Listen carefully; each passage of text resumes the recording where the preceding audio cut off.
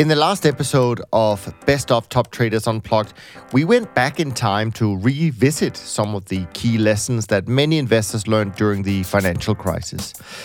It was my way of reminding myself and you of something that we as investors must never forget. Today, Robert Carver goes much deeper into the human psychology that makes us human ill-equipped to deal with our emotions in a rational way when it comes to making good investment decisions. And also how you can overcome this behavior and make your own plan for financial success. So sit back and relax. Enjoy these unique takeaways from my conversation with Robert. And if you want to listen to the full conversation, which I hope you do, just go over to toptradersunplugged.com/89 and also /90.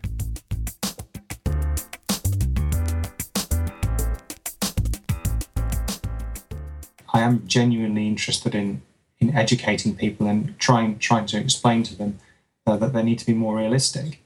Sure. And that's a completely different marketplace from where you're trying to compete with people who are trying to make the most outlandish claims to stand out from the pack of people making similar outlandish claims. No, I agree with that completely, and I think it is evident from reading your book that is the fundamental motivation. Now, you touch already upon the point about sort of the flawed human brain in your book, and you end up talking a little bit about sort of the temptation of taking profits early and letting our losses run. That's really how we as human beings are wired. Tell me a little bit more about that and what it really means when it comes to trading if you get this balance the wrong way around, so to speak, and what you found when you test these kind of human behaviors, if I can call it that. So the natural human instinct, when you see a position rise a little bit in price that you're long, is to say is to want to take a profit. Mm-hmm. And this comes down to essentially that kind of strong feeling that you want to kind of lock that in. And the reason you want to lock that in is you want to prove that you're right. Mm. It's the overwhelming human emotion to prove that you're doing the right thing. It's called confirmation bias in the literature. Now, when the stock's falling, if you sell at a loss, then you're going to be proving that you're wrong. And nobody wants to do that. Sure. So what you actually then want to do is hang on to that position, hope it goes up in value. And as it keeps falling, of course, you have the same conversation with yourself until you're forced to sell, perhaps because you've run out of money. Sure. So it's really about the way the human brain is treating unrealized losses and unrealized losses differently. Mm-hmm. We're thinking about them differently, even though they're exactly the same thing. This kind of mindset that it's not a profit until you've sold it, and it's not a loss until you've taken the loss. Sure. It's completely wrong. It's very easy to think about sort of pattern of price where it would actually make sense to buy on a small profit, mm-hmm. And that would be if the market was trading in a small range. Sure. Now the problem is that most of the time markets don't do that. They trend. Mm-hmm. Now this isn't the time for the kind of theological argument about whether trend following is a good thing or a bad thing, but certainly in the past, and people like Winton have done tests over hundreds of years of data where it's available. Markets have in the past exhibited a behavior where they're trending. Mm-hmm. So, if markets are going to trend, and the behavior where you're going to sell at a small profit and cut only when you've got a huge loss is exactly the wrong thing to do. You should do exactly the opposite of that. Sure. Which is what a trend following system will do. So this is a really good example of where there's a human bias in our brains creates exactly the wrong kind of behavior. And you can then write a really simple rule that not only corrects for that bias, but will actually exploit it. Mm-hmm. And if other people are doing this, then this trend following system will effectively be taking money off them. Sure. Now, of course, it kind of goes into the debate that's also been about, different kind of strategies, convergent strategies versus divergent strategies. We know trend following is a divergent strategy. Then you have a lot of relative value strategies on the convergent side, and I guess in part of your conclusion is, of course, that you should have a little bit of everything, and that's probably true. But when you did your test, from memory, you did a test with these two different rules on 31 futures contracts. What did you find in that? And if you don't remember, I have the finding in front of me. Okay. Well, I did find that I think it was 26 out of 31 markets, or 27. Sure. 27 out of 31 markets. A very simple rule which took losses early and let profits run. Yeah. So it wasn't actually a kind of classical trend following rule. It was something much simpler than that. Sure. Did better in 27 out of 31 markets. But, that's not a huge surprise because, firms that have been trend following futures have been profitable for many decades. So it's not a big surprise. But as you say, I'm not saying that trend following is the only way to trade. Exactly. It's just that this is a really nice example of where a human bias produces a behaviour in the market which can be exploited by a simple trading rule. Sure. And there are others on the convergent side as well. Yeah. No, true. And actually, you use the phrase simple trading rules. That there are two things you kind of highlight also early on in the book, and that's, the importance of having simple trading rules, but also the importance of sticking to a plan. Tell me why this is crucial in your opinion. Well, if you're not sticking to a plan, then you aren't really trading systematically. The whole point of having a system, whether it be the full-on what I call the staunch system trader, where you're running with systematic trading rules and a position management framework, or the more qualitative semi-automatic, where you're making your own forecasts, but then putting them, kind of binding yourself into this systematic framework to actually trade and manage those positions. The whole point of that is that you gain the benefits that you can get from doing that, which you're going to lose if you start meddling with your system and making changes. This is something that everyone does, from the kind of the guy who's a retail trader who's using an off-the-shelf charting package and is looking at the signals that are coming off it and saying, well, I don't really like that signal. I'll ignore that one. I'll do this one. I won't do that one. But even in large institutions like AHL, and I'm not criticising them specifically because I know it happens in all institutions that trade systematically, you still have debates about whether you should override the system or cut the system's risks because of something that's going on in the world. Now, the key point, of course, is if you've got a purely systematic trading system that you've back-tested, in the back-test, all kinds of stuff happened. And no one was there in the backtest to override it. The system just ran and did what it did. And assuming you were comfortable with the backtest and comfortable with its behaviour and what trading it was doing in the backtest, you should really be comfortable with letting that thing run now without interfering with it, because that's exactly what happened in the backtest. So there are actually a very, very small number of circumstances in which I believe it's right to meddle with the trading system and to override it. And unfortunately, this is something that comes about with long experience. And I think the danger is if you're ever in a situation where you're spending too much time looking at what your system is doing and following the financial news and all this kind of stuff, all these things feed into an environment in which you're more likely to try and second guess the system and override it. That's why I don't sit at my computer all day watching it trade.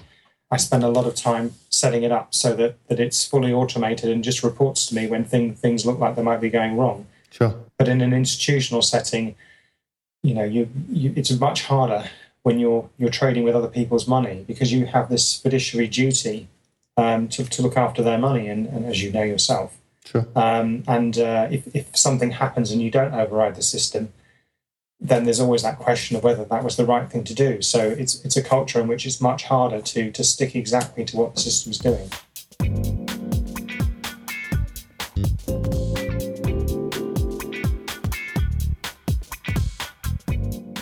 I mean, it's interesting. I mean, you and I are talking, in November of 2015.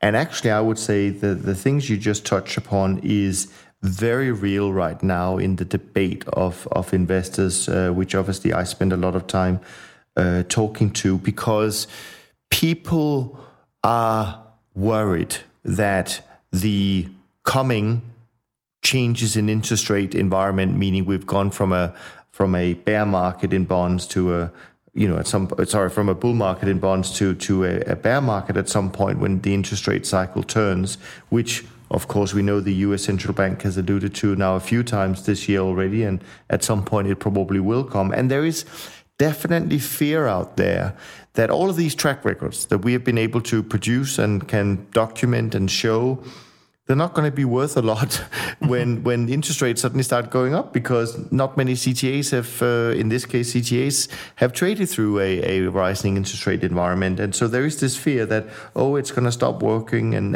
it's now. So, and of course there is a point to it, because most testing will have been done on data for the last 3 years, 30 years, 3 decades.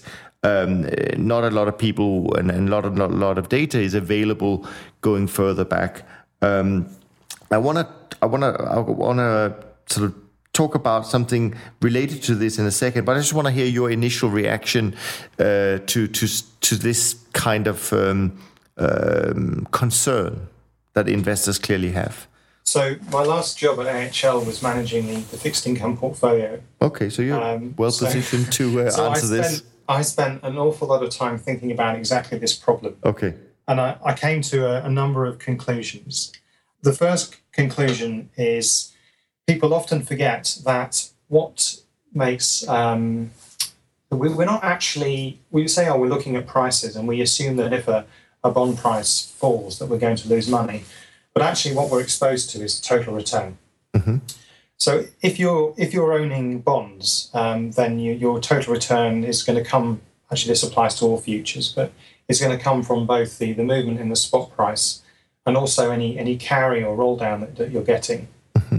And the carry or roll down essentially is sort of telling you what the market expects will happen to the spot price over the period, whatever period it is. So what that means in practice, if you're in an environment where interest rates are very low but are expected to go up, then the interest rate curve, the yield curve, will be quite steeply upward sloping. Mm-hmm. And that means that the carry you'd get on owning bonds further out in the maturity space will be relatively high. So in a nutshell, if the interest rate moves in the way that the forward prices expect it will move, you won't actually make or lose any money. It's only if the rates change unexpectedly. So if they rise too early or too fast that you'll lose money. So that's the first thing to say. Is that people I think a lot of people miss that. And we did a lot of kind of simulations and tests looking at different interest rate environments, and we came to the conclusion that there wasn't as much of a problem as you might think. Sure. The second thing is diversify. Diversification. If you're running a CTA and 40% of your assets are in US bond futures, then you're some kind of crazy guy, right? Sure. And this is true, regardless of what you think Janet Yellen is going to do. You should have a diversified portfolio. So, I look at my own portfolio, perhaps 20 to 25% is in bond futures. Sure. And if it was more than 30%, I'd be sort of thinking, well, that seems a bit high. Regardless of what I think is going to happen to interest rates, it just seems quite high given all the asset classes that are out there in the CTA space. Yeah. Also, why have you got so much money just in one country? Of course, all bond prices will react to what happens in the US, but what happens in the US will be the most significant thing. So, if you've got a reasonably diversified portfolio, then your exposure to anything unexpected happening in the US should be relatively small. The third thing to say is, we were having this debate for the best part of 3 years before I left AHL, sure. And it's now 2015. So this is a debate we've been having for 5 years. Yeah. And if you'd done any kind of meddling in that period, like reducing your exposure to fixed income, you would have been hurt. Sure. Because being long fixed income and also trend following fixed income has been one of the greatest trades over the last 5 years. So, Sure. for example, last year was an excellent year for CTAs, and most of them made most of their money in bonds, actually mostly in European bonds. But if you kind of cut your exposure in bonds too much, to say just 10%, you'd have seriously missed a lot of that return. Yeah. So my message really is, don't panic. Yeah. No, exactly. Plus, I mean, if you can go back to probably the last time we had an interest rate rise that kind of panicked the markets in a similar way was 1994, which was when, for example, Orange County happened. A lot of people got caught short. So, you can kind of go back and look at CTAs who were trading back then, and or look at back tests and simulations, in as much as they can be trusted, and look at what happened then. So it's not like there isn't any data at all, but and you'll see losses, of course, but they shouldn't be too large as long as you haven't exposed yourself too much to one asset class in one country. Sure. And the other thing I would add to that, I think all your points are very good, and of course one can add one more, and that is of course that systematic traders today can be short the bonds as easy as they can be long. So there should be no bias there. But what is interesting to me is that there are a few, maybe a handful of these managers who were around in the last interest rate sort of hiking cycle. So from 1977 to 1981, for example, interest rates went up dramatically. And I can see on the firm I work for, which happened to be around back then, it was a very profitable period for this kind of trading. So to me, at least, it looks to me that when the bigger interest rate cycle is up, then I think there should be good opportunities. But when people refer to the period, as you mentioned, 1994, which was a difficult year for the CTA space, well, actually what it was a correction in interest rates going up in a much bigger down move. So to me, it was more of a counter-trend situation than it was the fact that the interest rate cycle had turned. It hasn't really turned. It was just correcting against the bigger trend. Anyway, let that be for a minute. I'm gonna give you a pause to drink a little bit of tea, because I want to point out something that related to what you mentioned earlier, which was the importance of sticking to a plan. And I happened just to be sent the other day a link to an article where AQRs, which for those who don't know is one of the very big firms in our business, the founder of AQR, Cliff Asness, was recently interviewed by Bloomberg. And this is what he said about investment, success, and also in relation to Warren Buffett. He basically said that genius is still good, but more and more I think about doing something reasonable that makes sense, and then sticking to it with incredibly fortitude through the tough times. Maybe I muddled that up a little bit in my reading of it, but basically what he's saying is sticking to a plan is possibly more important than just being a genius. Now, the other thing he goes on to say when talking about sort of the quote-unquote greatest investor in the world, Warren Buffett, he says that, and this is about a study that was done about him. He said, of course they found he was fantastic, but not quite as fantastic. His track record was phenomenal, but human phenomenal. What was beyond human was him sticking with it for 35 years and rarely, if ever, retreating from it. So it goes very much to the point you made before. Now, of course, at this stage, I have to do a little bit of selfish promotion, and that is to put things into perspective a little bit. And that is with my own, the founder of the firm I work for, Bill Dunn, who's essentially been running his investment strategy for 41 years with an annual return of more than 15%, which puts him, of course, along with our new ownership of Marty Bergen, right up with Warren Buffett. Yet you will never hear these kind of rosy descriptions in the media of how they describe Buffett's achievements. But anyway, that's a little bit of being sidetracked. But I just think the sticking to a plan and being exceptionally disciplined over the long run, I think it's such an important point for people to realize. Absolutely, and I'll just add, I mean, I think I completely agree with Cliff to the extent that I don't think I am a genius, and therefore sticking to a simple plan is absolutely the right thing for me to do. That's it for now, and remember, if you want to listen to the full conversation with Robert, please go to toptradersunplugged.com/89 and /90. Now, if you enjoyed this short clip from a past episode of the show, then I think you're going to love the book I'm giving away right now. It's called The Many Flavors of Trend Following, and it includes some of my best insights on this perhaps the most dependable and consistent yet often overlooked investment strategy. And you can get your free copy by going to toptradersunplugged.com/book right now and start your own journey today. Just go to toptradersunplugged.com/book and make sure to subscribe to the podcast either on your favorite podcast platform or on YouTube, where I will be back next week with many more exciting and engaging conversations. Until next time, take care.